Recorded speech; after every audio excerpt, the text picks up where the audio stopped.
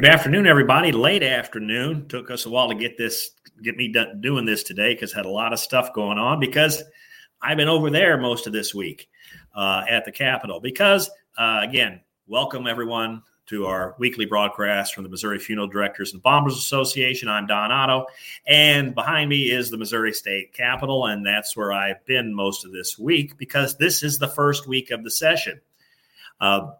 Tuesday, they had some caucuses and committee hearings. Wednesday was the official opening, and yesterday was the governor's prayer breakfast to start the morning and then back over at the Capitol. Just to give you a couple things about that, which I think is important for you to know, to understand why things perhaps are sometimes difficult over at this building. Everything seemed to be going fine on Tuesday and Thursday. Not everyone was here Tuesday, but everyone was there Wednesday. Not a lot gets done on the first day of session. It's mostly ceremonial stuff, but it's a great day to be over there because everyone is there. And we made the rounds talking to a number of people. There were people that wanted to ask and learn more about the bills that we're supporting this year, dealing with education and things like that, all of the different issues with that. Got very favorable comments from everybody we talked to. They all realize that there is currently a bottleneck, roadblocks in the way of people getting into the profession that don't need to be there. So Wednesday went wonderful. Thursday, TJ Sampson, our MFDA president, came down and we attended the governor's prayer breakfast that morning. That's always a wonderful event. And that's also a good place to be because so many of not only legislatures, but department heads and everything are there. Great place to do networking, talk around, hand out your business cards, and find out people who are interested in that. I got to sit next to the state representative from Jefferson County, who was well familiar with Otto, Missouri. If you ever go through Otto, Missouri, don't blink, you'll miss it. But it was a town that started by my grandfather many years ago. It used to be a nice, bustling little place, but then the highway bypassed it, so there's not much there anymore. But anyway, so got to talk with people at the table about our bills and things like that. Then went over to the legislature again to do some constituent services work. One of the things I don't know if a lot of people know that we do here at the office is we very often get calls from state senators or state reps because one of their constituents has called them and they might be concerned or upset. They might be having trouble with a funeral situation in their hometown, and either because they don't know who else to call or because they're very, very angry, they call their state representative up. And very often the state representative or their office calls us up. If I've ever met that state representative before, very often they call me directly. If it's somebody we've never had much interaction with, I usually get a call from a staff member who's desperately searching for somebody who can help them answer the constituent's problem. The one we had this week was a constituent that was upset with vital records and the death certificate process. And so I went over there to show the folks, here are the statutes dealing with death certificates. Here's what the rules and regulations are. As it turned out, Vital Records wasn't doing anything wrong. The family was just unhappy with how the process is. And, and that's what we were able to do. We were able to point the representative staff to, here are the regulations that are involved. This is why Vital Records has to do what they have to do. And here's why the funeral home has to do it the way they have to do it. And so then I assumed that the representative or their staff got back to that constituent to let them know what the situation is. So that's all great.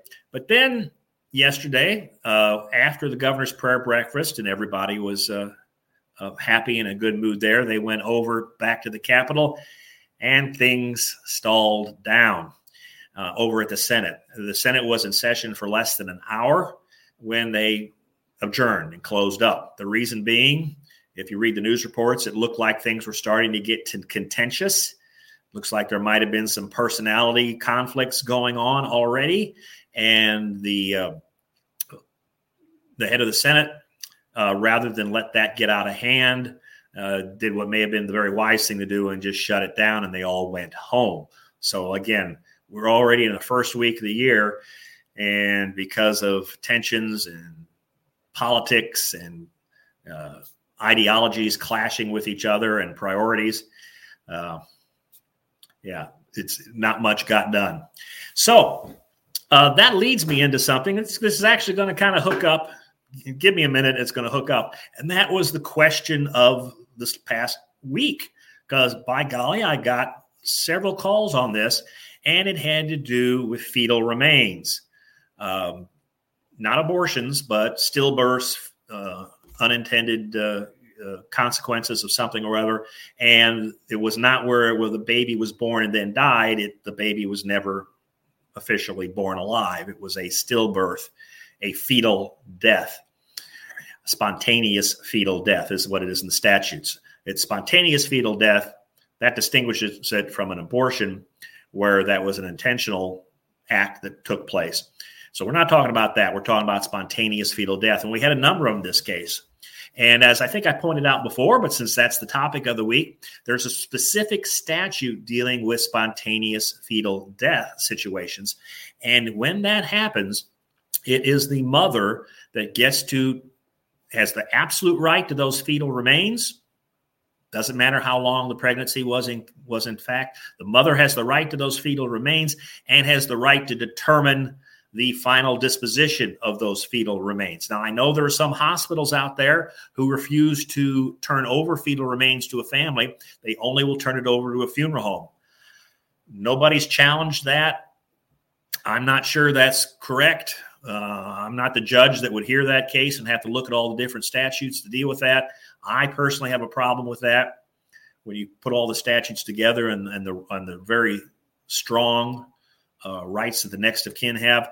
But the statute specifically gives the mother the right to handle the final disposition of those fetal remains as is authorized by law. So they can bury, cremate, inter, or donate to a educational medical institution, something like that.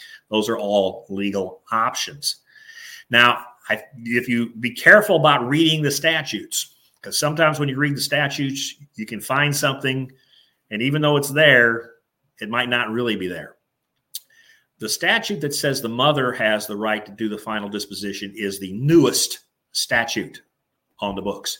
If you look old enough, you'll find a really old one that says either the mother or the father has the right to handle the disposition of a stillborn without getting the permission of the other one. So arguably, under that old statute, the father of a stillborn, and this is a very old one, could handle the final disposition without telling the mother what happened. That's problematic. And in statutory construction, when you have things like this, the courts more often than not will look at the newest statute. What has the legislature done recently? What have they done recently? And the most recent one gives the mother the right to do that. So why don't we get rid of that old one? Well, that would be a good idea, but this is where this connects together. And that points one of the difficulties you have doing stuff over at the Capitol sometimes. There are some very hot button issues over at the legislature, and that includes things like abortion, things like transgender treatment, transgender rights, a whole lot of things dealing with that. And there are a group of representatives and senators over there that these kind of things are really what they're concerned about most of all. And if anything, even indirectly, remotely touches that issue, that's probably going to get glommed on and stuff's going to get attached to it, or people are going to use that to do something else way down the line. A good example many, many years ago was the issue of midwives. There was a big midwifery lobby over at the Capitol, and any bill that they could, they attached a midwife amendment to it. Even personalized license plates. For years, everybody has personalized license plates now, like from your college or from your sports team. Well, those have to get approved by the legislature if you're going to do those. And every time somebody wanted to have the Kansas City Chiefs personalized license plate or Westminster College to have a personalized license plate, there would be a midwife amendment to it where we would have a midwifery license plate. But But there's some people that were opposed to all that, so it bogged down the whole bill. So anyway, so like I'm saying is, because this old statute deals with fetal deaths, any bill that was there to take that out would more likely than not get a bunch of amendments attached to it dealing with abortion in general, because abortion is still a very hot button issue over there. Even though the Supreme Court overturned Roe versus Wade, all that did is it said the states are now in charge of determining what is and is not legal with abortion, with a few caveats there, but that's mostly the case, that the states are in charge of that. And there are still a lot of issues out there dealing with abortion that some of the folks there at the Capitol want to get addressed, and that is like their number one priority. There are other people over there that might agree on those issues, but it's not worth bogging down the legislature. They want to get other stuff done before they deal with that, and that's really the clash that's going on now. The people that have some of these hot button issues, that is their number one thing, and they want everything to address that first before anything else happens, and other people who have a different point of view.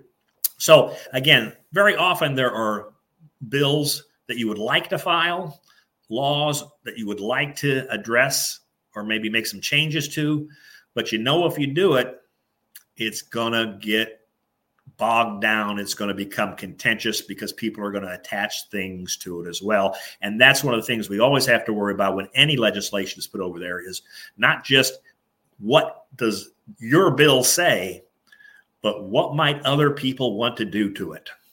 I think you all remember a few years ago, the bill that we finally got passed last year, near the end of the session, it got attached the Viking funeral amendment, where a state senator that was his issue. He wanted people to be able to do Viking funerals where somebody could set fire to grandpa in the backyard.